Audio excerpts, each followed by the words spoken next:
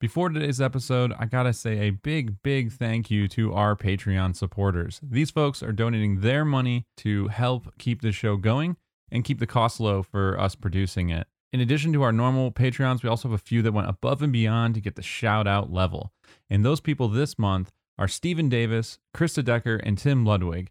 These guys have been here since the beginning, making this show possible, which is really exciting when you're a photojournalist with not a lot of extra budget to share this data and information and pay for all the hosting and stuff like that. Today's guest actually went on the Patreon feed to do a bonus episode. So if you haven't checked out the Patreon feed, you get bonus content, bonus interviews, some monologue style stuff from me, some talks with Zach and I, and it's just trying to add more of the tech and more of the tutorial side of things. So today, George and I talk about how to shoot professional football. He's got over 20 years of experience, and I'm just shy of 10 years experience, and he taught me a lot. I'm not even kidding when I say I learned a lot in that one. Without further ado, this is George's episode, and for those of you who paid really close attention, Jared was supposed to be this week, but he and I got too busy with assignments. We're both working all the time, and we're going to have to push our interview to next week. But all the things Octavio said are true. Jared's episode is going to be awesome. Thanks so much for listening, and for those that are supporting, huge thank you to you as well. Just really appreciate everything and all the support. Welcome to Reciprocity Podcast, where we discuss the backstories and strategies of photojournalists, sports photographers, documentary filmmakers, and photo editors. Now, here's your host, Brett Carlson. So today's guest is actually local to me, right here in Nashville, Tennessee. Today's guest is George Walker IV. George has been a photojournalist with the Tennessean in Nashville, Tennessee for almost 30 years now. The Tennessean is part of the USA Today network, so that is a nationwide conglomerate of papers. And the Tennessean is actually one of the bigger ones. There's a lot of small papers. Actually, my hometown paper is one of the first USA. I don't know if you knew that. I'm from right by Elmira, New York, the Star Gazette. I think it was the first Gannett paper back in the day. Wow, okay. And the first place I ever freelanced was the Democrat and Chronicle, which is in Rochester, New York. And that was the former national hub of the Gannett newspapers. Right.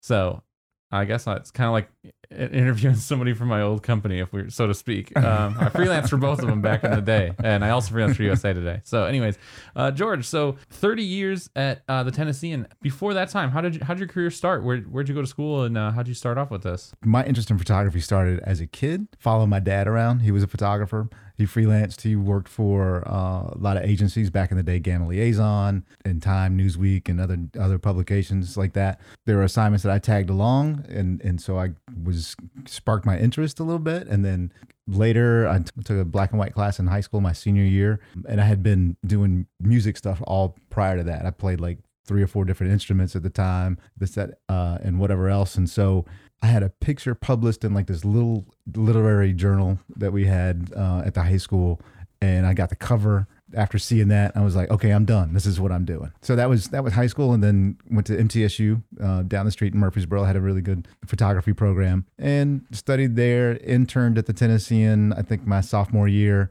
Worked at the campus newspaper, the annuals and all that kind of stuff. Then it just kind of has taken off from there. So I don't think I realized this. So you're local, like you were born and raised Nashville, Tennessee. Yeah. Oh my God. Yeah. I didn't know anyone was. There are a few of us around. Yeah, that's pretty rare. I feel like everyone I've met is like from Alabama or New York or LA or something. Everyone seems to, I'm guilty as well, obviously. I'm not from here either. So everybody else thinks they're from somewhere else, but some of us are native 615ers. That's right. That's right. Awesome. So MTSU though it's a state school. I didn't know they had like a photojournalism program, or is that maybe something that went away or is gotten stronger? It's it hasn't really got. It's still there. They have a photojournalism program. It's not one of the one of the strongest, of course, is Western Kentucky in the region, but MTSU has put out quite a few really good photographers in the area. It was mostly kind of a commercial art kind of program when I started there. Vita Jo Hampton, who was from Missouri back in the day, she was my first mentor there, and she was really strong. She's the one that pushed me out the door and got me to the Tennessean to go apply for that internship right after my basic year, sophomore year, and pushed me to get in there. And then another guy, Chris Harris, came after she left, and he was, back in the day, he was a New Orleans-based freelance photographer, and came in and kind of opened my eyes to like the larger world of freelance and other things that are out there other than just working at a newspaper as a staffer. That's awesome. I feel like a lot of the people we've had on are from a lot of different backgrounds. And I went to a very photo heavy school. We had a great photo program. It was super heavy, RIT. And so it's interesting whenever I meet somebody who didn't go to a program like that, or the Western Kentucky or the Ohio, that had great success, because I think there's a lot of people that I know listen to the podcast and also that I've met that are in that boat. You know, they go to a state school and that's for whatever reason. I mean, there's not a problem with that, but for whatever reason, they're at a state school. And I feel like they maybe feel like they have they don't have that leg up. What would you say to those young kids that are maybe in a program that isn't like I said, like a notoriously awesome, an RIT, Ohio, Western Kentucky, Syracuse, whatever? I think, it's not necessarily where you go, but it's what you learn and how much you put into yourself into what it is you're trying to accomplish. MTSU was a small program at the time. I think we had maybe 3 professors, and two of the 3 were mainly kind of art oriented and commercial oriented. Well, not even commercial at the time when I started, and one kind of journalism oriented. So, but there I got a really well-rounded photo education, because I mean you were definitely seeing things in different ways.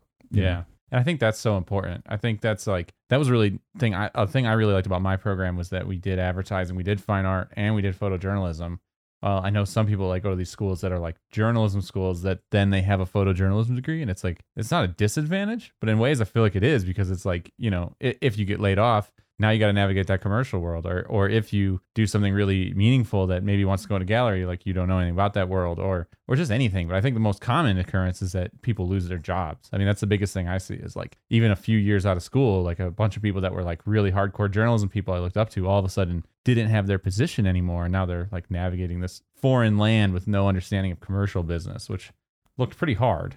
Yeah, I mean, I have been lucky to be able to be in the same place for like the past 30 years, but I totally agree. I mean, and also I think what that gave me was a different way of seeing and a different way of thinking about things, because, journalists see things one way, but artists might see it another. And so it just kind of broadened my horizons in that regard. Totally. But then also with the, having a little bit of commercial background and some studio light, some serious studio lighting, and some other things. So that also helped as well. Totally. Yeah. I think that's something I've been seeing lately that's pretty amazing. There's actually this Australian photographer that I met at an event in the States, and he's been doing these portraits lately that the goal was, I found out after commenting on his Instagram, was that he wanted to make them look like a Law and Order cover shot. And they do. They look like Law and Order advertisements. And I was like, man, these things are awesome, dude. Like, these are amazing. And they're like fully lit. I don't know if they're doing like projections for the background. Like they have like fires in the background of these like firefighter photos. And like, I was like, dude, these are amazing. And he's like, yeah, that was our goal. And I'm like, I think people lose touch of that when they at least when you're younger, and even when you're in the career, you kind of like think like, oh, photojournalism is sports, spot news, politics, features. And it's like, it can be so much more than that if you let it be.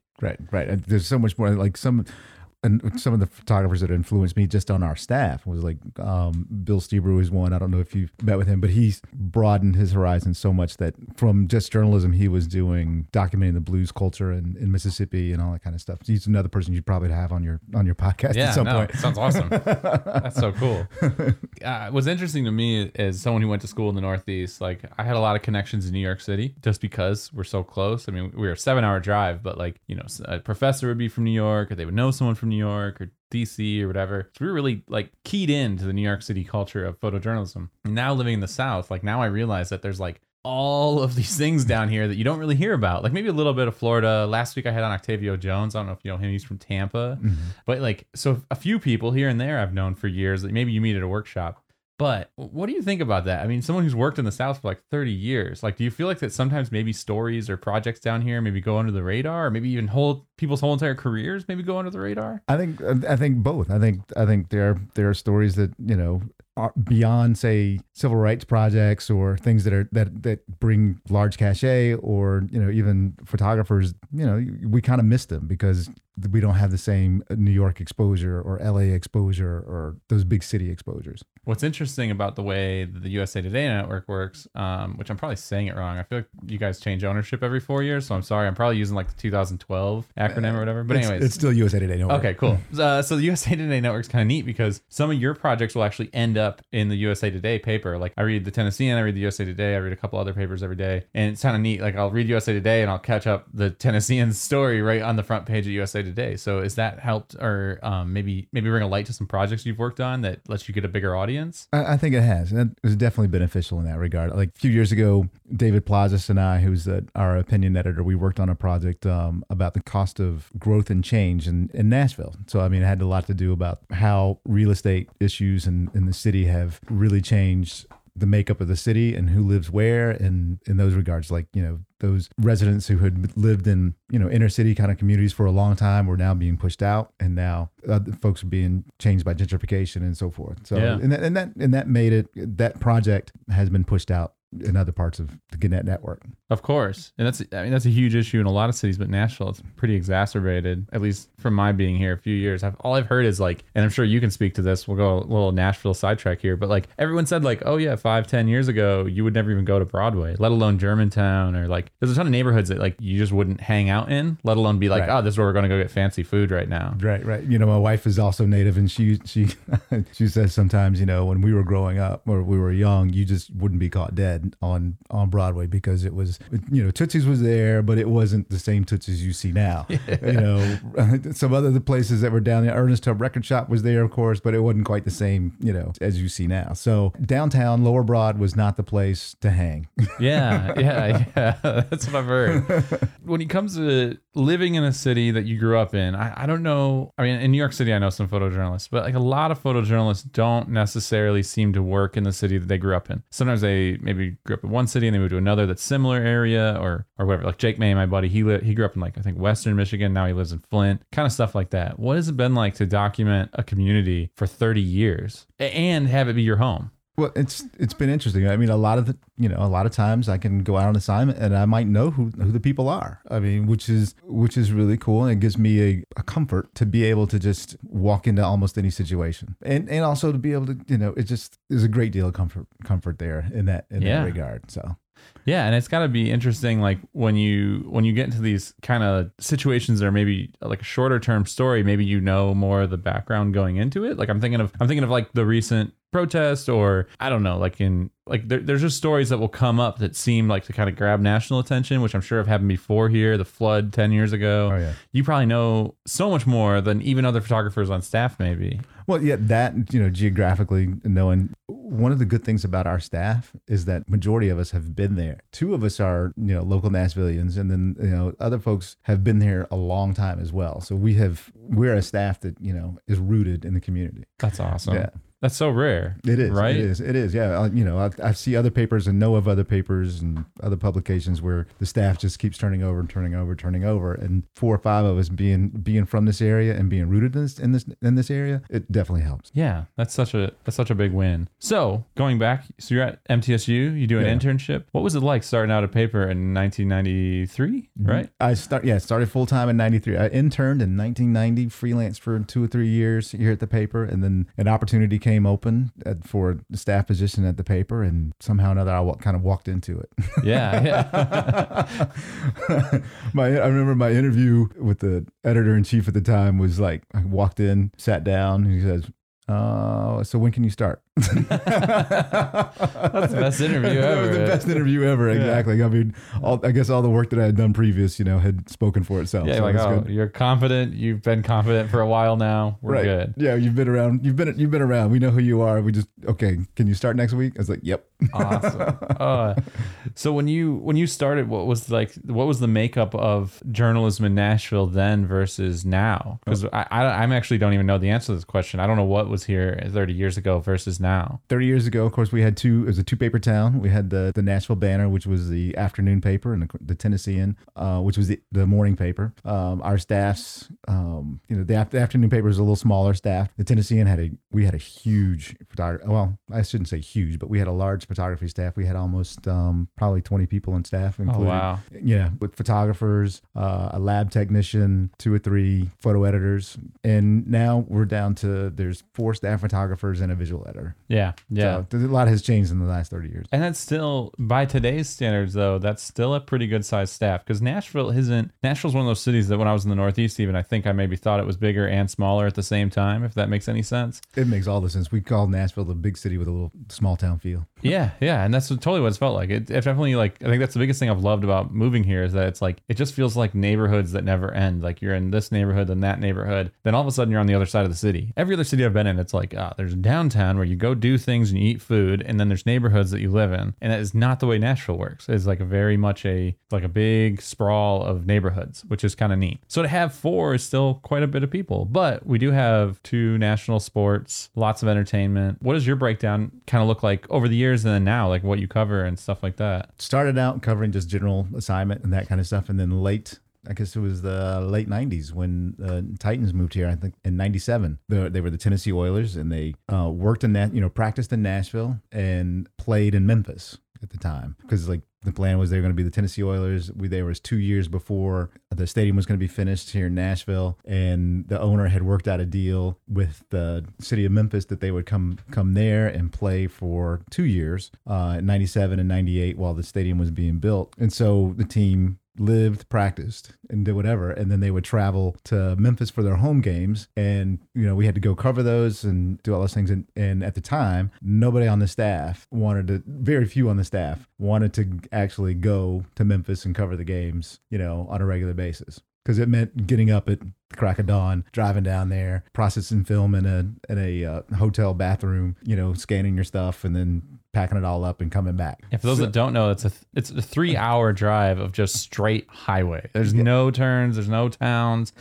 mean, there's towns, but like there's no pit stops to make that drive fun. It is very much a 3-hour pull. Yeah, the drive to Memphis is not very pretty. You go east and it's nice and pretty, but going west to Memphis, it's not much there. But I was willing to make the drive and do it, and so I kind of made it my beat, or myself and maybe 1 or 2 other photographers, but I pretty much did almost every game that season. Yeah, down there in Memphis, as well as a few road games as we were getting started, and then things built from there. Then the following year in '98, they moved instead of playing in Memphis, because it turns out there were, I think it was like 1 or 2 games where the owner, Bud Adams at the time, came to the games, and the stands were full of the other team's fans. Yeah, and there were no Tennessee Oilers fans. I think it was a Pittsburgh Steelers game, and it was absolutely full of black and gold or black and yellow, and he couldn't stand it. So he's like, "We're done. We're moving. We're do whatever we can. We're out of Memphis." And so then I think in '98 season they played at Vanderbilt Stadium. Oh yeah, that's tiny though. Yeah, it was a little bitty tiny stadium, but it was full, and it was Tennessee Oilers blue, or Tennessee Oilers. Far fewer away fans came than Titans or Oilers fans. And then '99 they opened the new stadium, and then I was kind of like, when they opened the new stadium, I was like, this is my beat. Yeah. And I kind of announced to the staff that this is my beat, and I'm going to do, and I guess everybody's like, okay, I don't want to work Sundays. And I was the young guy. So myself and one of the other photographers, we took it on. And so since '97, I've covered the Titans. Man, that's so crazy. What's so funny to me is someone who covers the NFL and knows hundreds of people that are all dying to cover the NFL. It's just so counterintuitive to me to hear someone be like, I've only met one guy that ever was like, nah, I ain't going to the NFL games on Sunday. And that was because he was like, I have a family, I want Sundays off. So one person in my whole career has ever been like, I don't want to cover the NFL. So it's so cool to hear, like, you were like, yeah, I kind of, ate the ugly sandwich at the table there. And it happened to be, the start of an NFL team franchise. It was funny because at the time I was the young guy on staff. Yeah. And so I was ready to go. I'm just eager and ready to do anything and everything. It didn't matter what day it was on or when it happened. It's like, yes, I'll do it. And so, when the games were going to be, and I think the NFL was like still relatively new, and a lot of the NFL in Nashville was definitely brand new. Oh yeah. Yeah. And so older guys on the staff, and they weren't that much older. I mean, they were just a few years older, but they had kids and they were settled down and they were relaxed, and they just weren't interested. They liked their Sundays. So they were not interested in working on Sundays. And I was like, I'm in. Yeah, right. Yeah, totally. Well, the thing is too, like down here, NFL culture seems to be a lot weaker. I'm sure back then even more so compared to Saturday. I mean, football is on Saturdays in the South. I mean, that's the thing. It's like, for those that aren't from the South. Nashville's one of 2 NFL teams in the South, right? You have the Falcons, who Atlanta fans don't generally support all that much. And then you have Nashville, and then the next closest one is Cincinnati, which most people don't consider the South, but right. it's pretty close. Right. And then New Orleans. New Orleans at the time. Yeah. New Orleans. This was before Carolina, before Jacksonville. That's right. And all those. Before Houston, obviously, because Houston came here. Yeah, exactly. Before Houston. So, at the time, there was only, because the Titans played in the Central Division at the time. And so we would go to Cincinnati a lot. We would go to Pittsburgh a lot. We would go to not even Baltimore. Cleveland? Cleveland. Yeah, so there wasn't a lot. There wasn't a lot of teams. It was, occasionally we'd go to Miami, and maybe once or twice to Tampa. Yeah. So it's just crazy to think like how things can change. So it's funny to think that like, 30 years ago, it wasn't even like a good beat. I mean, it was to you, but like it wasn't to the paper. People were probably like not stoked on it. Oh, they weren't, because like the old guys, they were still, or I shouldn't say old guys, but the more senior staff, they were more interested in covering UT in Knoxville. So we would send 2 to 3, maybe 4 people to a game at UT in Knoxville versus myself and maybe one other photographer to a Titans game. Yeah. And now that's got to be flipped, right? Oh, it's completely flipped. It's completely flipped, and with our network and the way we do things, we own the paper in Knoxville and the paper in Memphis and other parts of the state. So the Knoxville paper will cover UT games for us. We cover the Titans games. It'll be myself and another photographer and potentially an editor. And Memphis takes care of the Grizzlies and whatever is in Memphis football and whatever else is happening there. That makes sense. Yeah. And Memphis has college basketball. They have Penny Hardaway's the coach there, right? Yeah, he is. Yeah. That's really crazy. Yeah. And again, northern problems. I never know all these things till you move down here. Then you're like, hey, yeah, that's the thing I know now. Things happening, baby. Things are happening down here. We're not just drinking sweet tea and sleeping all day. No. So anyways, now you are kind of like the Titans photographer. Yes. Which is crazy because like that's like 30 years of, not 30 years, I should back that up. About 20 years now, 22 of covering one football team. I know a few people that do it that are mostly with papers, but some people are on staff with a team or were staff with the paper, now staff with the team. What is it like watching an organization grow from its inception to now a playoff contender? Because they've never really been super successful. They were, I guess when they came to Nashville, it was like, they were, I think it was 8-8, and the next year was another kind of 8-8, 9-7 kind of year. And then 99, they changed the name from the Tennessee Oilers from Houston Oilers, Tennessee Oilers to the Tennessee Titans. New uniforms, new stadium, new everything. It was all brand new and everything. And they started just winning at what was then Adelphia Coliseum, now Nissan Stadium, and they hadn't lost a home game, for like an entire season, I guess, in 99, and go on to the Super Bowl. And it was just that first season in that new stadium and all that stuff was just ridiculous. They go to Super Bowl 34 in Atlanta. I go to cover it. That was a crazy playoff run. I can't remember all the games, but I do remember the AFC Championship being in Jacksonville. Flew back. We were supposed to fly back to Nashville because that was the year they didn't have a full 2 weeks before the championship game and the Super Bowl. So we had to change our plane tickets, fly directly from Jacksonville, which I had closed for Jacksonville, not for Atlanta, which turned out to be middle of an ice storm that week, and it was cold as crazy. So that first year, in 99 as the Titans was kind of amazing. And then there was the 2001 team, which was really good, and 2002 were really good. And then, then they lagged in the mid 2000s and had 1 or 2 playoff runs.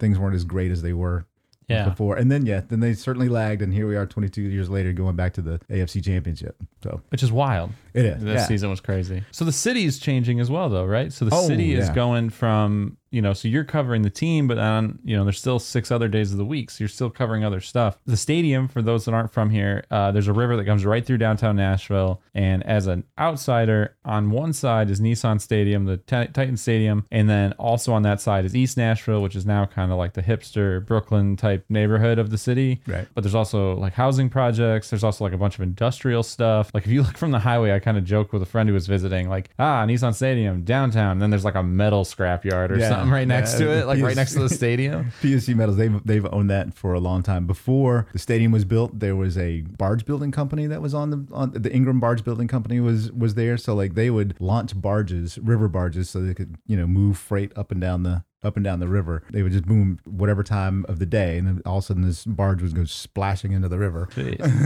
So there was a lot of industrial stuff there when they built the stadium. I think that, And then directly across from the stadium, though, is now it's Broadway. It's the Country Music Hall of Fame. It's Music City Center. It's the Predator Stadium. Yep. Like, it is developed down there now. What was it like back in the 99? People said that the real estate down there, like, no one even wanted the buildings. There were some, you could say, pioneers or folks who would go down. I mean, things were happening, but they weren't booming as the way they are now. Of course, when the NFL came to town, NHL came, I think, the year after, and things really started to pick up. So, and that's when the interest in reinvestment into downtown and building businesses down there. We had a Planet Hollywood at one point. Which was,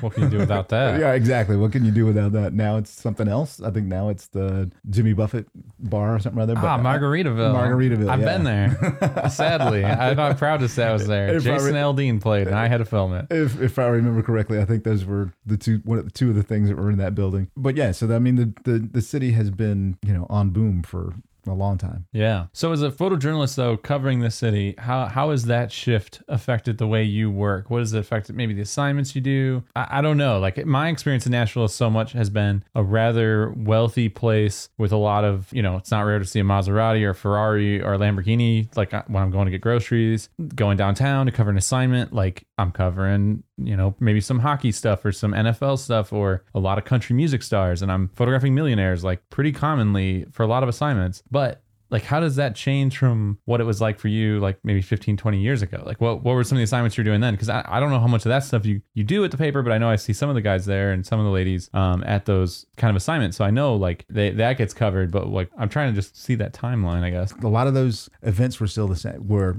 same, but not the same. Say CMA Fest used to be Fanfare, which used to be at the fairgrounds, and it was much more low key and fan friendly. Let's say. I mean, it was like you could almost reach out and touch Travis Tritt or your favorite Garth Brooks or any of those folks. Yeah. I mean, they were much more closer. They would be, you could just reach out and touch. Yeah. Now they're just, Luke Bryan and whoever else are on a stage, 1,000 miles away at the stadium versus playing a couple of stages at the Speedway. Yeah. Which is a lot different. And they called it Fanfare. And then those who remember can't remember that, but it was a lot different. It was a much more laid back event. Let's put it that way. And then other stuff. I mean, kind of the way it's just a lot more laid back. I think, and Nashville has always had that laid back feel, and I think people are drawn to it. Yeah. Either you're put off by it or you're drawn to it, but a lot of people are like, man, this kind of, we'll get there. We'll be all right. Yeah, we'll get there. It's fine. It is a very like low key city, which just makes it very livable. It's a very great place to live so far for me. So let's get back to photography. All right. Yeah. We've talked a lot about football history and city history. Yeah. So when you start approaching this football stuff, what are some of the objectives you were setting for yourself, or maybe some goals, either back then or today? Like, you're covering a team for 20 years. You start to see there's just so much to that. What were some of the things you started to put forward and aim at, and just goals and mindsets you had with covering a sport so heavily? Well, when I first started, I had no clue. I had no clue what I was doing. I was covering the game. I was looking for like maybe the best picture of whatever, I could get out of it, but I'd not. And then I went to like a Rich Clarkson workshop, so I sat down with all these, different SI shooters and folks who are just freaking awesome at sports photography. Like, at the time, I think it was at Clutho. Oh man, bunch of folks. I'm trying to think of all the names and I'm blanking. I'm getting old. Yeah. But I sat down and going to that workshop and going through all the things there. It helped me focus and figure out, okay, this is how you do sports photography. It's more about telling the story of the game. You might get a wonderful picture, but I mean, it needs to sum up what this game was about. Because you could have an awesome picture, and I focused in on being a storyteller of games versus just shooting action. I'll interject here. I think this is a big thing that a lot of young people don't understand, and people who don't shoot sports don't understand. And I had no intention of this podcast becoming so sports heavy. We had a ton of sports people on. I fully apologize to everyone, but it's what I do. It's right. Yeah, exactly. That's the way the cookie crumbles. But I feel like it's all the same thing. And that's how I was taught it in school. Like, you're always trying to tell stories. So if that's going out and making an advertisement, then you're telling the story of that brand. If that's going out and doing a photo photo essay that's fine art about pollution, you have to tell that story with pictures, the medium you're working in. And the same thing is exactly true of a football game. Yeah. I mean, so I would cover the game, from start to finish, or get there 2 hours early, get the warm ups, get all those different things, and stay late, of course. But I'm telling the story of the game, and I see what I was doing for the paper and covering the Titans as I am the eyes and ears of the readers. So I am there to report to them how your team did at XYZ game. So if they lost, then it's dejection. If they won, then, I need some jubilation and I need some really kick-ass action, on either side of that, either win or loss. So, but I'm there to tell the story for the readers. Yeah, I always love to hear staffers talk about people like that. You always say like the readers. Can you talk a little about your relationship with that and like why that's so important to you as someone who works at a paper full time? I work as a freelancer. I don't have that connection with the readership for a lot of my clients because they might be 2 or 3 levels removed, or because it just changes. I just worked for the Wall Street Journal for the first time in years the other day. So it's hard to know the demographics. What is your relationship with these readers, especially as someone who covers something as voraciously followed as sports and NFL specifically? Here in Nashville, the readers are my neighbors. I'm covering it for them. So it's like I can talk to my next door neighbor about, or shoot pictures for my next door neighbor, or shoot pictures for some friends who, live across town or whatever that I've known for a long time or whatever. So that's how I see our readers is, my neighbors as my, as a member of the community and people I care about. That's awesome. That's really cool. So you're telling the story of these games. What are some of the in between, maybe like the between the lines that you start to pick up on over these years? I mean, I've covered the Buffalo Bills for like 6 or 7 seasons now. I can't remember. I think 6 seasons. I kind of I just know little puzzle pieces between, you know what I mean? Whether that be player transactions, maybe it's people's personality. You start to really know every single coach on the sideline, which is a really big plus when you're trying to file all those pictures. But right. But what are some of the storylines between all this stuff that you start to pick up on? One of the really cool things is I was able to build relationship with either players, personnel, and whoever else is in the building over on Titans Way or over on Great Circle Drive where the facilities are. And those relationships have helped me get access to different things, get me in closer, gets the reader in closer so that they can see and hear and get a feeling of what's really going on in the at the game or in the facility or wherever else. I think that's one of those things I love about sports photography. I love telling the stories that have nothing to do with the game. I think those are some of the most interesting stories. Do you have an example of one of those that maybe you told or one where you were able to go kind of behind the scenes and kind of learn something new or tell a new story for the readers? A couple of times. Back with Eddie George, I spent time with him one time, just rolling with him for an entire 2 or 3 days. And he had some projects going on. And I got to, hang out at the house. He had a couple of events he was doing as well, but I got to see all this backstage kind of things. We sat down and played a little chess while we were doing it. It was kind of, it was just, kind of fun stuff to do. And, it was really cool. And it was based on the relationship that I had, and the way I had built that relationship with them. Who are you building these relationships with? I mean, I've done a few NFL stories for national publications and stuff. And it's I kind of go through players sometimes, and then it seems sometimes the publication goes through top down, through team. How have you found success in finding access to these kind of stories? And I mean, I know there's 20 years of a relationship helps way more than anything probably. Oh yeah, mainly being around because I cover one team, so I'm the face they know. I'm have been at almost every training camp since 1998, I guess, or 97 we didn't do much. Somebody else had gone to training camp before I really got started into it. But from 98 on, I have been to every training camp. Players at some point, get to oh, you're that guy. Oh, you're that guy. Yeah. Okay. So the connections are there. Of course the personnel staff or the media relations staff know me, trust me, know what I can do, know my capabilities, and know that they can trust me in situations or wherever I'm, whatever whatever might be going on. It's almost unheard of in our industry now to have a 20+ year relationship with a team or with a city even. I mean, it's just such a blessing to have, but it's so cool to hear these things kind of pay out. You know what I mean? there's so much value in you staying on staff that's like hard to quantify, I guess, is what I'm picking up on. Right. It is really, and the, you know, a plus for as well as the for the Titans, because they have their media staff has also been in place for a long time, for 20 years or more. You know, we have a relationship. We know each other. We know how to deal with each other. I can ask for certain things that other people probably wouldn't be able to get a yes to, you know, and because I have that relationship.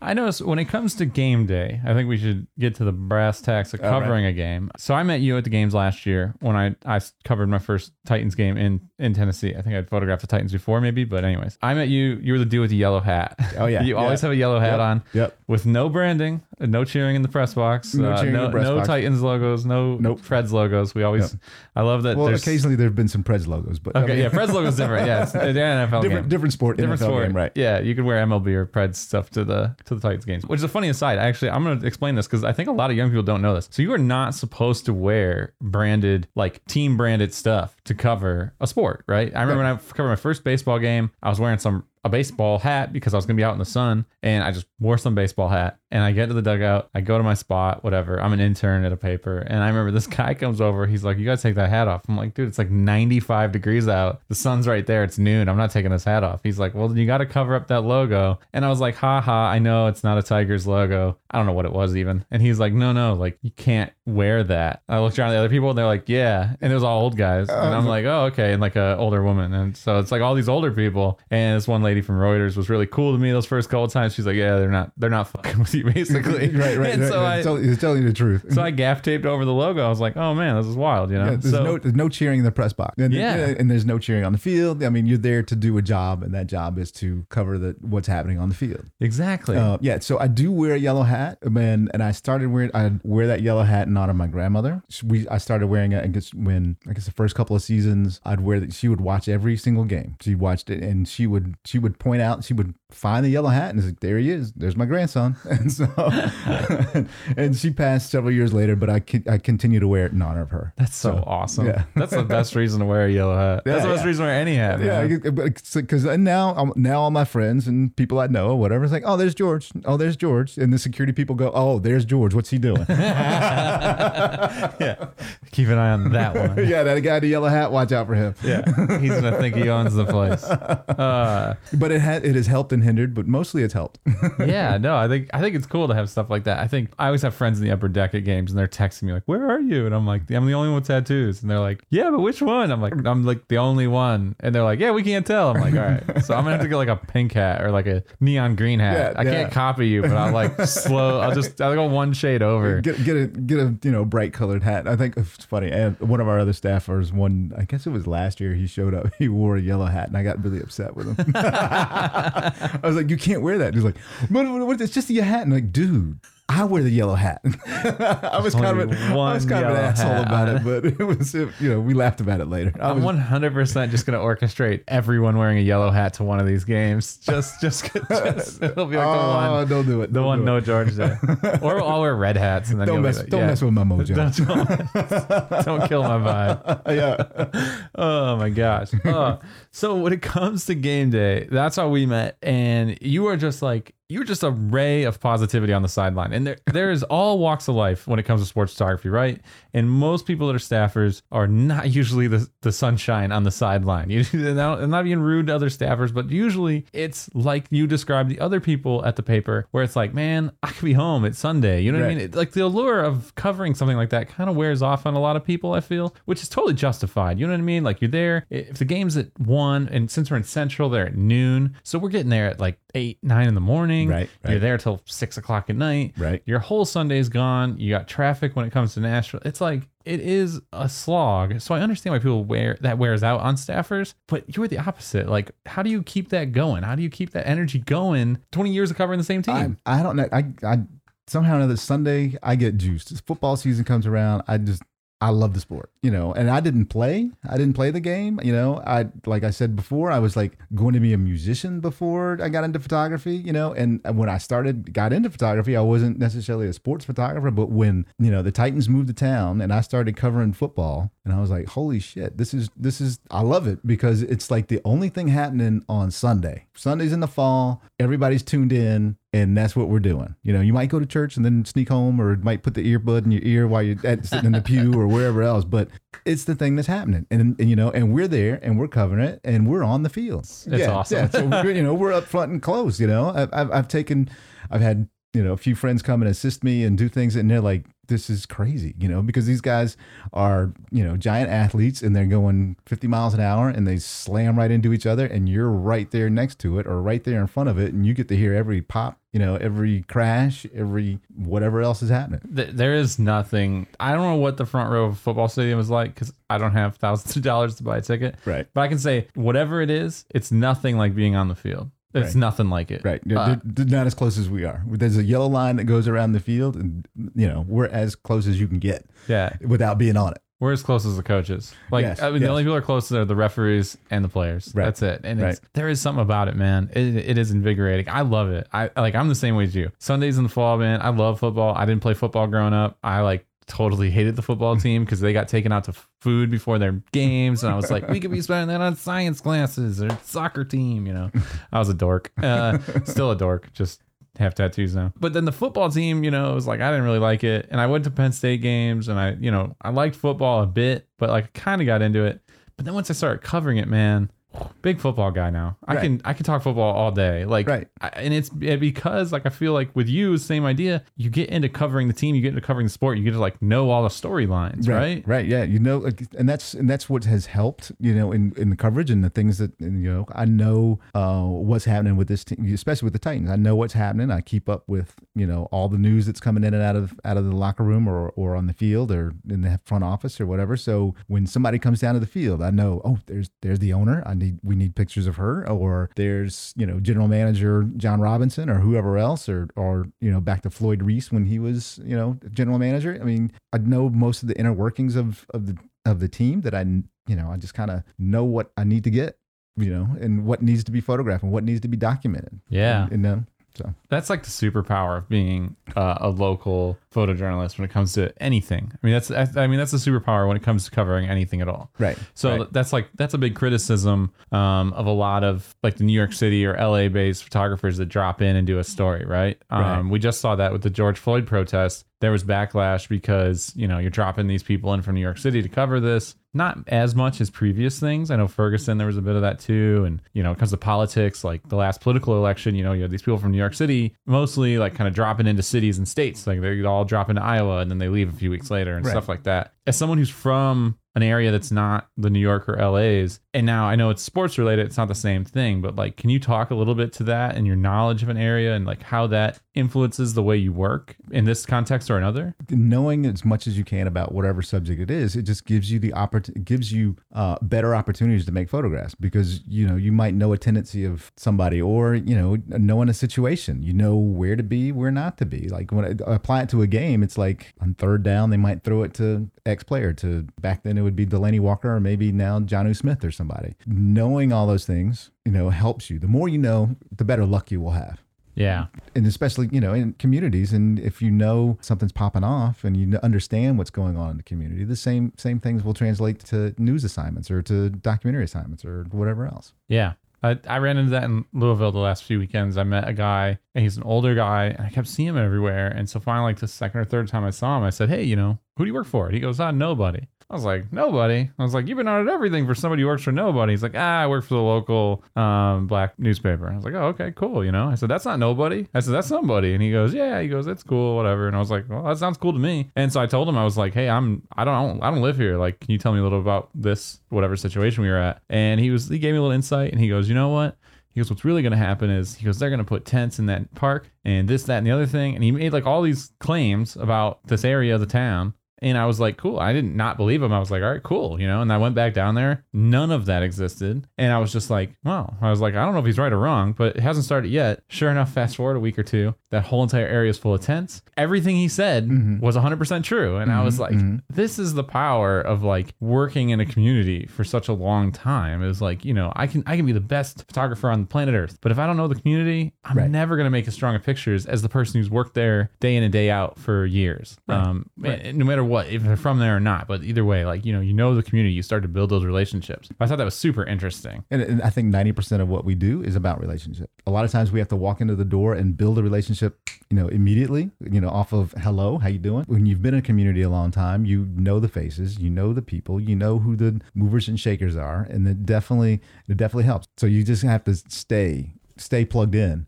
order to, you know, make your better opportunities. You really do. And that could be pertaining to a long-term story where maybe it's not a place you live, but you just slowly build that relationship and that history. I know on one of my projects, I actually went to the library and I was reading historic books about the area, and I would spend days just reading history books to understand more context and deeper meaning of the photographs I was making in comparison to like where the city had come from, you know? Right. And basically what I researched was the cycles of economy and economic, you know, basically the economy had cycled in this area before. And even though we were in a downturn now, I could see historically this has already happened 3, 4, 5 times or whatever. It was kind of interesting to see where the city all started, all that stuff. But I think that's something that, you know, I think some of us understand, and I think some of us don't even think about when we work. So I think it's cool to hear. And it can apply to sports, and it can apply to documentary work, and everywhere in between. I think that's really cool. Exactly. They cross over. Yeah. I think so much of this education in photojournalism just crosses over everywhere. So we go to these games. What are you thinking as far as like gear, approaches? Like what is your mentality when you're covering a football game? Okay, when it comes to gear, what I usually carry, or what I've come to the last couple of seasons to carry, is like a 600, you know, on a fast body one of my Nikon D5. Yeah. Yeah, I think you guys are D5s. D6s are coming, I've told, but the Olympics didn't happen, so maybe that's not coming, and COVID happened. Or maybe one day, you know. Yeah, I think everyone's camera orders got put on hold this year. That I know. Everyone I know, the staff, like, hey, we're getting new cameras this summer. New cameras are out, and then like COVID happened, and they're like, hey, those old cameras are just fine. Put on the brakes. Put on the brakes. Everything's cool. Keep going. Keep rocking what you got. That's right.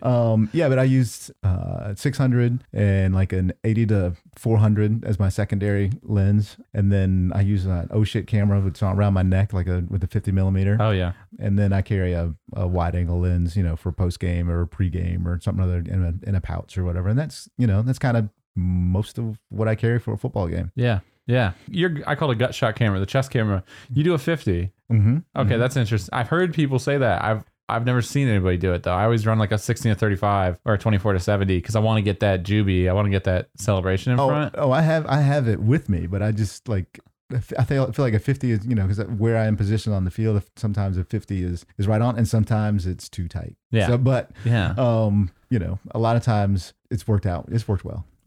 The weight really adds up over the course of a day. That's like the big thing that I think, like, you can build the perfect kit in your mind, but then when it comes to carrying it for 6 hours, whatever we were out there for, it really adds up. I mean, and changing that from a 16 to 35 to a 50 would make a huge difference over the course of the day. It would. Maybe it's a 35. Maybe it's, you know, but a prime, you know, a little small prime lens. If you're going to wear it on your neck, for me, I think it's, you know, the smaller the better. Yeah, I'm an idiot and still run a big lens, and now I need to change. I always talk about photo tech. I always have like people that say things and people that I like that say things. It's like two different data pools, you know. So it's like I got a friend. I know a bunch of people that shoot Sony, and I'm sure there's people listening to this that don't fall into this, but a lot of people like switch to Sony, and I'm a Sony hater, and everybody knows it. But so I'm a big Sony hater, and I'm like, yeah, everybody who shoots it gets paid, blah blah blah, and it's true. A lot of my friends who shoot it all got paid. Then I met one buddy who shot it, and I was like, oh, dang, you shoot Sony? And he's like, yeah. And I was like, dang. And he's like, what? What's wrong with that? I was like, oh, nothing's wrong with that. He goes, but you're real good, and you shoot Sony. And he was just like, oh, thanks. And I was like, no, I'm just saying, like, you know, I trust your judgment. And he was like, I saved a bunch of money. And I was like, I got it. There it is. You got paid. Yeah, you got paid. Everyone got paid. But so anyways, the 600 is the way I go now too. A lot of people don't run a 600. What are some of the advantages you see of that? I know this is getting kind of techie for our regular feed people. We try to keep the tech on the Patreon. But anyways, I like to reach out and touch. I mean, I like, you know, I'm kind of still, when it comes to action, I like that old school crunch. I mean, if I like to be able to see under the helmet, and if the face gets rearranged, you know, with the hit or something, like I want to be able to see that. I want people to see the eyes. I want people to, because I think that's a lot where sports images are, is like what the emotion that happens during the action, the anticipation, the surprise, the whatever, might be going on. Like the guy's reaching for the ball and his eyes light up, or, he's like, you could see, I'm thinking of some of the pictures I'm like going through my mind. I'm like thinking of like Byron Leftwich when he played for Jacksonville. This was crazy. I was shooting like a 600 from the sideline into the, on the side. So it was like super tight. That's a really tight angle. Yeah, For anyone who's never used a 600, that is aggressive. Yeah. That is like balancing a thumbtack on the end of a pool cue. It is tight. Exactly. But it got this awesome picture. Byron Leftwich like looks like a little girl, like curled up, like he's, oh shit, I'm about to be hit. And like the guy's coming in from the right side of the frame and he's just like, just looking at him like, you're mine. And and it's like, and it's that moment, it's that penultimate moment. It's the moment just before the moment. So it's like that, for me, the Cartier-Bresson, decisive moment. Yeah. And it's just before the hit, but it's like that's one picture that stands out, that for me. And when it comes to football, I think there's so many things that happen to the backgrounds. As far as for me, from a financial standpoint, they sell better. So that always helps me. I have different purposes when I'm at a game. I mean, I have the same purpose as what you're saying. I have other financial motives, I guess. Right. As I work for a wire that sells pictures. But there's something about the way of looking at a lens so far removed on how we normally see the world that just things compress and change in a way that it's a very expensive lens. So it's like not many people have them. So when you see something with it, it's like, that looks so different than everything else I've ever seen. That's what I really like about that, and different in a way that it's not fisheye or something dumb like that. It's like different in a way that's like, wait, why can I see their eyes so well? Why is the background obliterated? Why is it's gone? But using a lens like that just brings you completely into exactly what's happening in that moment between whoever's in the frame. And I think that's what's important. Yeah, it's awesome. I love that. As far as other photography goes, what are some of the things you do on the other days of the week? All kinds of news assignments and whatever else that maybe, events or whatever else might be the assignment of the day. During the football season, is it like, how many days a week do you spend on the Titans during a normal football season? Or during season, I should say. During the season, I'm there. Used to be a lot more when we had a lot more staff, but now it's mainly training camp. I'll be there at the practices almost every day. But then once the season gets going, I have to get back in the groove of shooting, regular assignments, either Monday through Friday or Monday through Thursday or whatever. And then game day on Sunday. Yeah. And then that's the one thing I really love about a local newspaper photographer. I've always told a lot of young people that are like looking up to the Wire people or the Sports Illustrated people when they were a thing. Is like, there's someone at your local paper, which is Tennessean's a bigger paper than most people's local paper, but there's someone at your local paper that can probably outshoot or shoot as well as all of your icons most days of the weekend. Right. And I think it's so cool that like those people only do sports. And while you have to do a balance between football on Sundays, but then it could be a business portrait Wednesday at 2. Exactly. Or whatever. Like how do you kind of tailor your kit and your approach? And like, cause I feel like, people always think like, oh, they're a sports photographer, so they do sports things, or whatever. Like how do you tailor that shift back and forth when you're in between sports and regular assignments or other things? Well, I mean, being a newspaper photographer, a photojournalist, you're like a jack of all trades. So you have to be, able to do a 2-3 light, portrait setup for something potentially, or even, spending hours in somebody's house, and getting to know them and doing a documentary piece on them. And, as a photographer and for a newspaper, you just have to have the capability to bounce back and forth between, like I said, it's jack of all trades. Yeah. Or jack of all photography. Yeah, exactly. I remember like I used to do like a food shoot one day, a football game the next day. And then and I was like, what is this career? Like, what is my life? But in that regard, it's great because it's never the same. It's never the same. Monday you might be at a council meeting. Tuesday you might be in a kitchen with a chef. Wednesday you might be on at a schoolyard or at a school with doing an education story. And then come Saturday you might be at a college game, or you might be at some festival or something or block party or something that might be going on. And then Sunday you're at a football game. Yeah, totally. So I mean. I love all aspects of it. That's why I love this career so much. If I get a little romanticized about it for a second, it has its downs, but it sure does have a lot of ups too. Right. We're going to dive into the football a little deeper on the Patreon. Okay. we've actually been talking quite a bit. The in-person ones are a totally different planet here, guys. Whenever we get back to in-person podcasts, we're going to have a podcast quality is going to go crazy. Yeah. Go all day. I kind of have these 3 questions I end every interview on, the normal interview, then we do the Patreon as well. For those that aren't subscribed to the Patreon, a couple bucks a month gets you a little bit of support to us to help offset the hosting costs, stuff like that, and helps keep making all this stuff possible, which I know we're trying really hard to keep a schedule going, but it's all 1 or 2 people working on this, so it's hard. But anyways, so today we're going to dive a little bit deeper into football and some of the tech and stuff that George uses to cover the team. So we kind of end these interviews with the 3 same questions, and the idea being that we kind of build this database of like everybody has, all these different walks of lives. Basically sports photographers so far. I'm kidding, but feels like that most weeks. And the idea is that we all kind of get these different answers. So the first question is, what's a lesson or a skill or something that you wish you learned a long time ago that you know now? Oh, wow. Try to dig deep here on the Reciprocity podcast. Dang it. I'm trying to think. Luckily, going to the school I went to, it was in terms of photography, it was fairly well rounded. So I was able to dip my toes into different aspects. So I can't think of. It could be something like just an approach, a life lesson. I mean, it's really anything that that you want to. Anywhere you want to take it on, just something that like you're like, oh geez, I wish I knew this 20 years ago. I wish I knew the lottery numbers 20 years ago. I agree with that.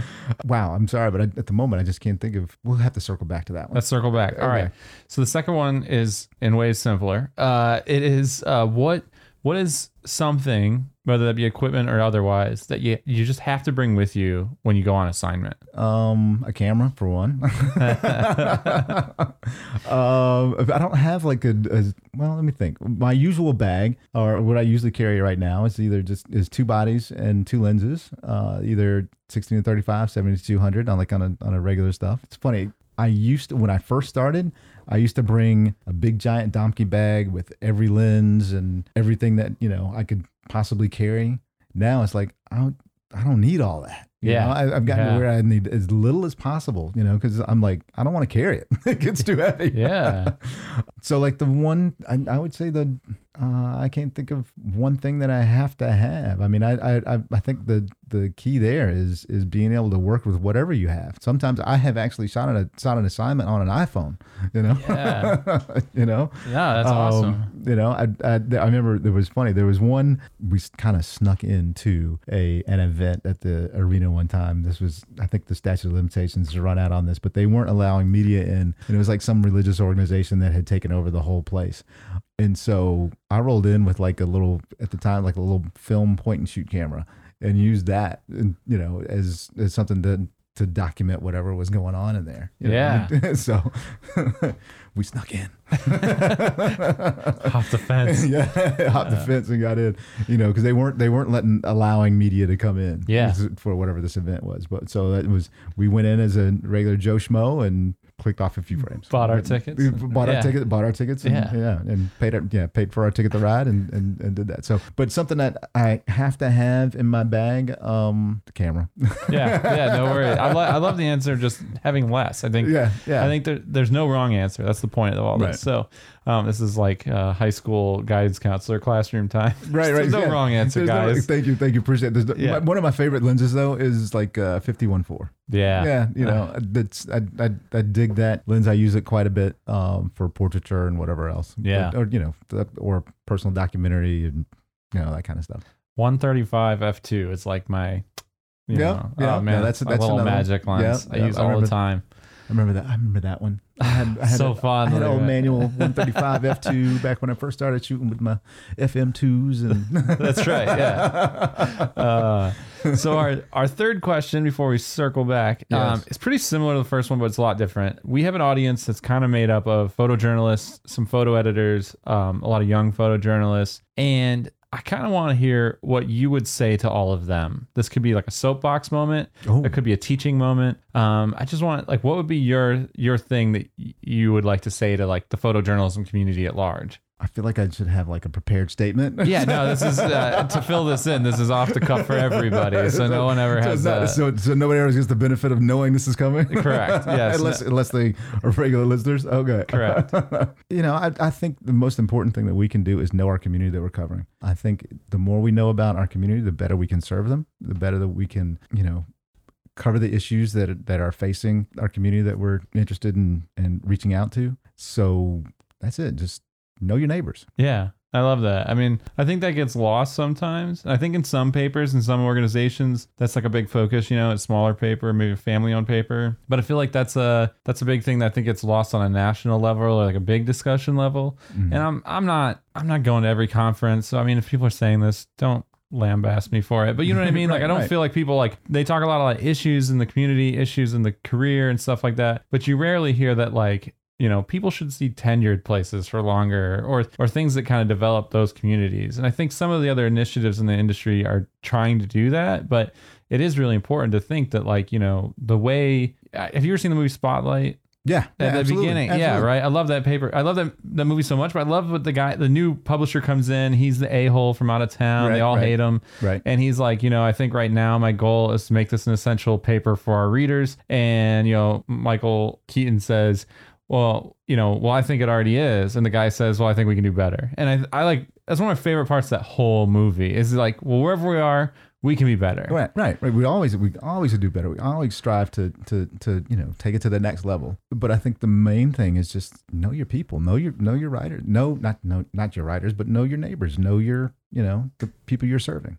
Yeah, and I think that's one of the really big negatives to the freelance culture that's going through the industry now is that you have the opportunity to build that relationship, know these people, and you've been here your whole life, but in addition to that, you've worked at the paper for almost 30 years. There's so many relationships and connections you can build and maintain. You probably go to a crime scene and know some of the first responders or know the other journalists or maybe know the local council member and stuff like that. Exactly. Or during the tornadoes. We didn't talk about the tornadoes. Oh, we didn't talk about the tornadoes. Dude, oh my God, we got to talk. We'll get to the tornadoes in a second. Sorry, everybody. This is fake last 3 questions. But you will know so many things in comparison to even me who lives in the city. Like, it's rare that I freelance in the city for news. I mean, it's happening, but it's generally a regional thing, which is how most of us work. So there's so much value to that. And I get so frustrated that there's so few spots for people to land to build those connections. Yeah, and it is difficult, but I mean, that the essence of what we do is relationship building, and you have to build that as quickly as possible. And the more you know about your community you're going to cover, the better luck you're going to create for yourself. Exactly. Yeah. All right. Before tornadoes. Okay. What's the one life lesson or technical thing that you wish you knew now that you wish you learned 10 or 20 years ago? That what I know now that I wish you knew. Here we go. Now, this is where another staffer can really help you and has been super, super helpful. I was never a remote guy. All right. First off, when covering, say, Predators or arena sports or something like that, I am terrified of heights. I cannot stand. Same. Can't stand them. I hate ladders. Heights are okay. Ladders are terrifying. Heights, looking or being, up in the top of a arena, up in the rafters or whatever. So I was never good at remotes until one of our other staffers came in, Andrew Nellis, who I think we push each other. We push each other to be better, which is good. I mean, I think him as a really good friend and not really a competitor, but we just push each other to do well. Yeah. He has really clued me in on what gear to have, what safety cables are, how important they are. Yeah. Big time. Big time. Exactly. You don't want to be that guy. Let me tell you that now. So, but has really helped me figure out how to do remotes and do them well. Yeah. That is something it's funny because I've told a few young kids, they're like, you've covered the NFL, you've went to playoffs, you've went to this or whatever, and I've done like all these kind of cool things. And they're like, you must know everything about remotes. And I'm like well, you don't do remotes in the NFL. Yeah, there are no remotes really in football, right? The Carrier Dome had a soft roof, so you couldn't do remotes. Right. And I never covered hockey, really. I mean, I covered hockey, but it was at small town teams where I didn't have the budget to buy a remote set up for a goal, and they wouldn't let me put one in anyways because the Star Gazette paying me $60. That's what I used to make covering. I cover sports for $60 for the day. Oh goodness! Wow. Yeah, that's the hard truth, kids. If you're still listening, that's how you get good at sports. You make $60 a weekend for a year or two. It ain't easy, y'all. It ain't easy. And then you get the joy of buying expensive gear. But yeah, I totally agree with. I love that competitive nature of like having people around you. Andrew's awesome. I see him at the we are friends now too, and I love having people around that are competitive and good. And I learned that from other staffers that like, or other people in the career when I was younger, that it's like, it's good to have healthy, fun competition, right? And there's even good to have full out competition, but they're like, just know that like my friend, he's Egyptian, and he says, me and my brother against my cousin. This is like I guess an Egyptian proverb. Me and my brother against my cousin, me and my cousin against a stranger. And that's how I feel about like once he said that a few weeks ago, I was like, that's how it feels in photojournalism. Like, you know what I mean? Like, I'm against you, but like if someone else came into the stadium, well, we're against that guy. Like, whoever this out of towner is, like, nah, man, you gotta follow the rules, bud. Like, George and Andrew, I over here we're the locals. Like, This is how we do this. Yeah, exactly. That's how we do it here. That's how that I don't know where you're from, but the way we do it here is like this. Exactly.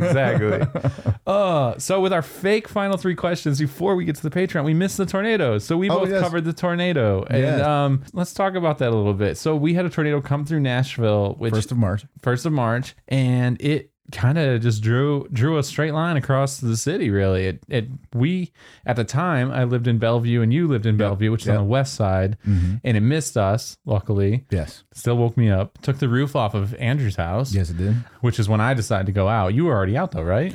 Yeah. Well, actually, Andrew and I were talking to each other. I had shot the I guess it was March 3rd. I think it was like one of the last Predators games.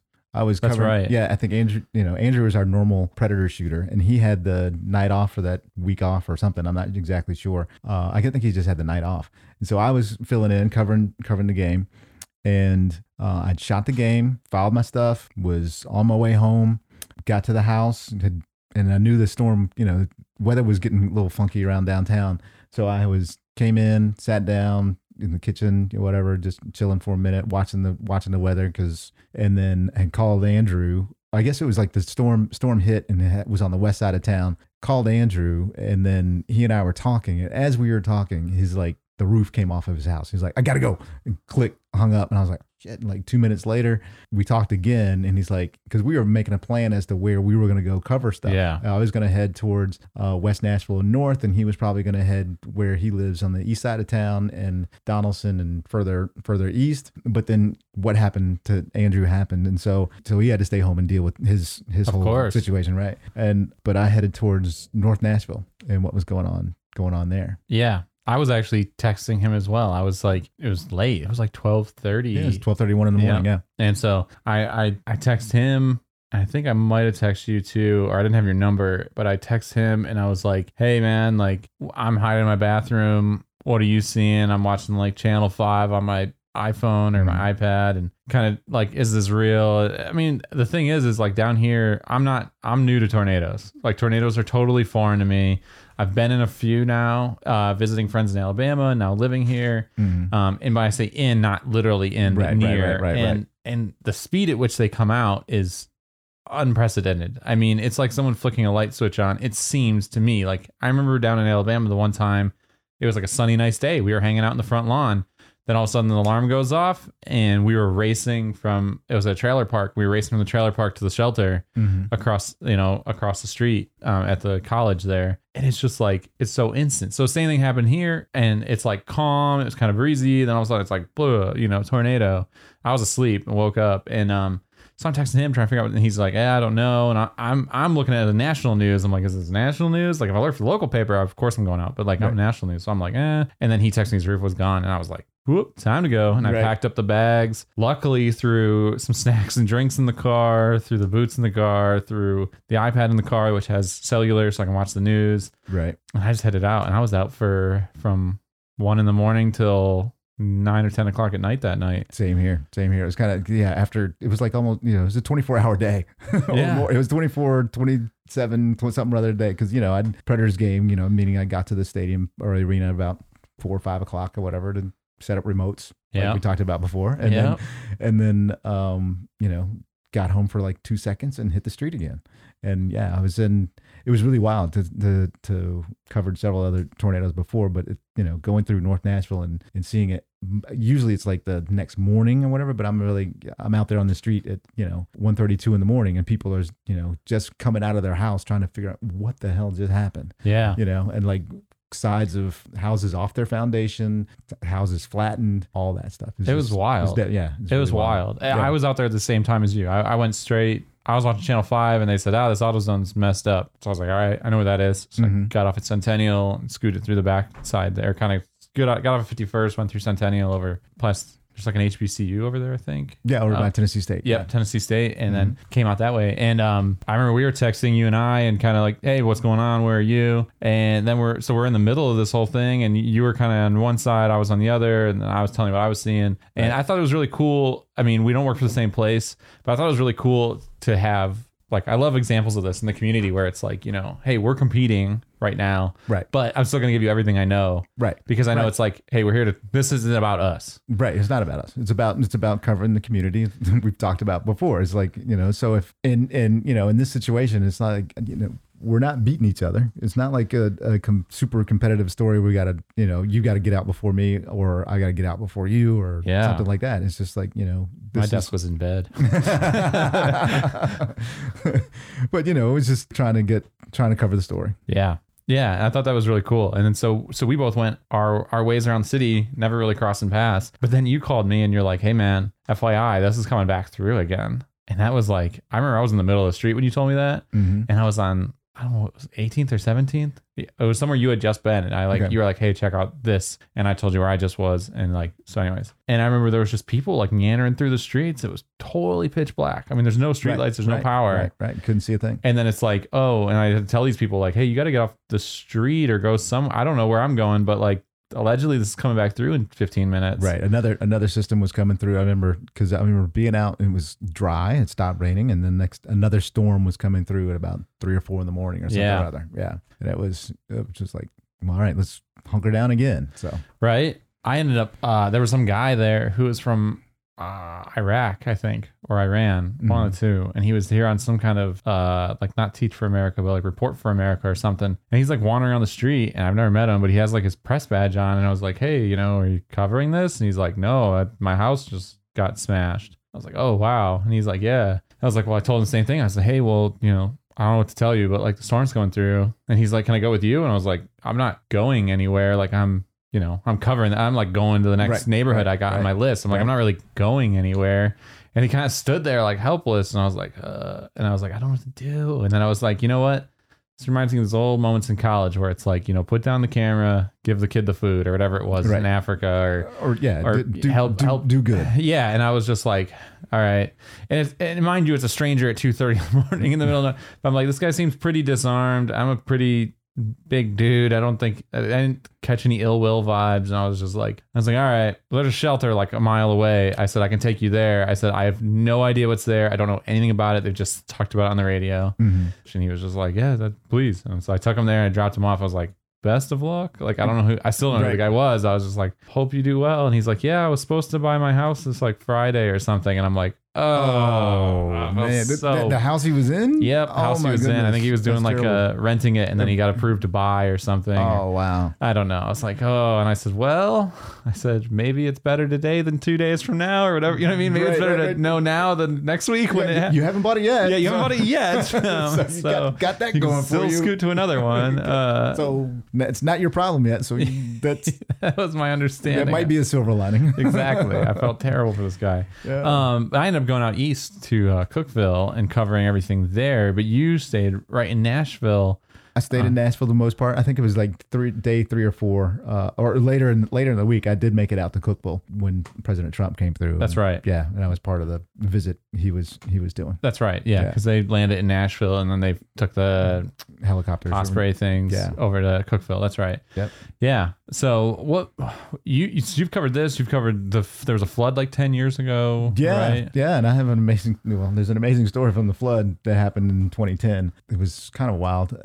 We live in Bellevue on the west side of town, and the Harpeth River flows through there. And my wife's grandfather at the time lived in this development called River Plantation, which right up against the Harpeth River, and he called us. I guess it was because it rained Saturday all day, and the waters had risen and were getting close. And so the next morning, Sunday, it continues to rain. And by this time now, the water on the river was actually coming into his house, his condo where he lived in that development. And so we go to his house to help him. And then down the street from him was a former Vanderbilt football coach. His name was George McIntyre, and he was paralyzed.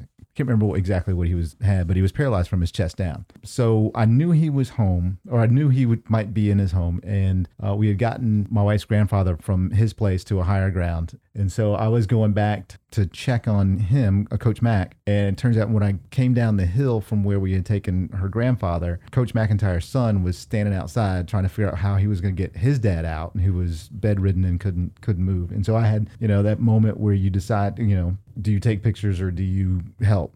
And so I helped. So I came down the hill. I saw Matt standing there trying to figure out what to do. And I said, hey, I know Coach Mack in here. It's Coach Mack inside. We got his mother out and another neighbor who had come to their house. And by this time, water was like waist deep in their condo. Yeah. And he's laying in bed, and we're trying to figure out how to get him out. And Matt and I realized that his mattress that he was on was an air mattress, and so we said, well, let's just float him out, because we can't pick him up, because it was just, so we floated him out of his condo and then to a place where we could then pick him up, or pick up the mattress and carry it up a hill and then carried him to a neighbor's apartment that was on higher ground. Yeah. And then so that was my flood moment. Wow.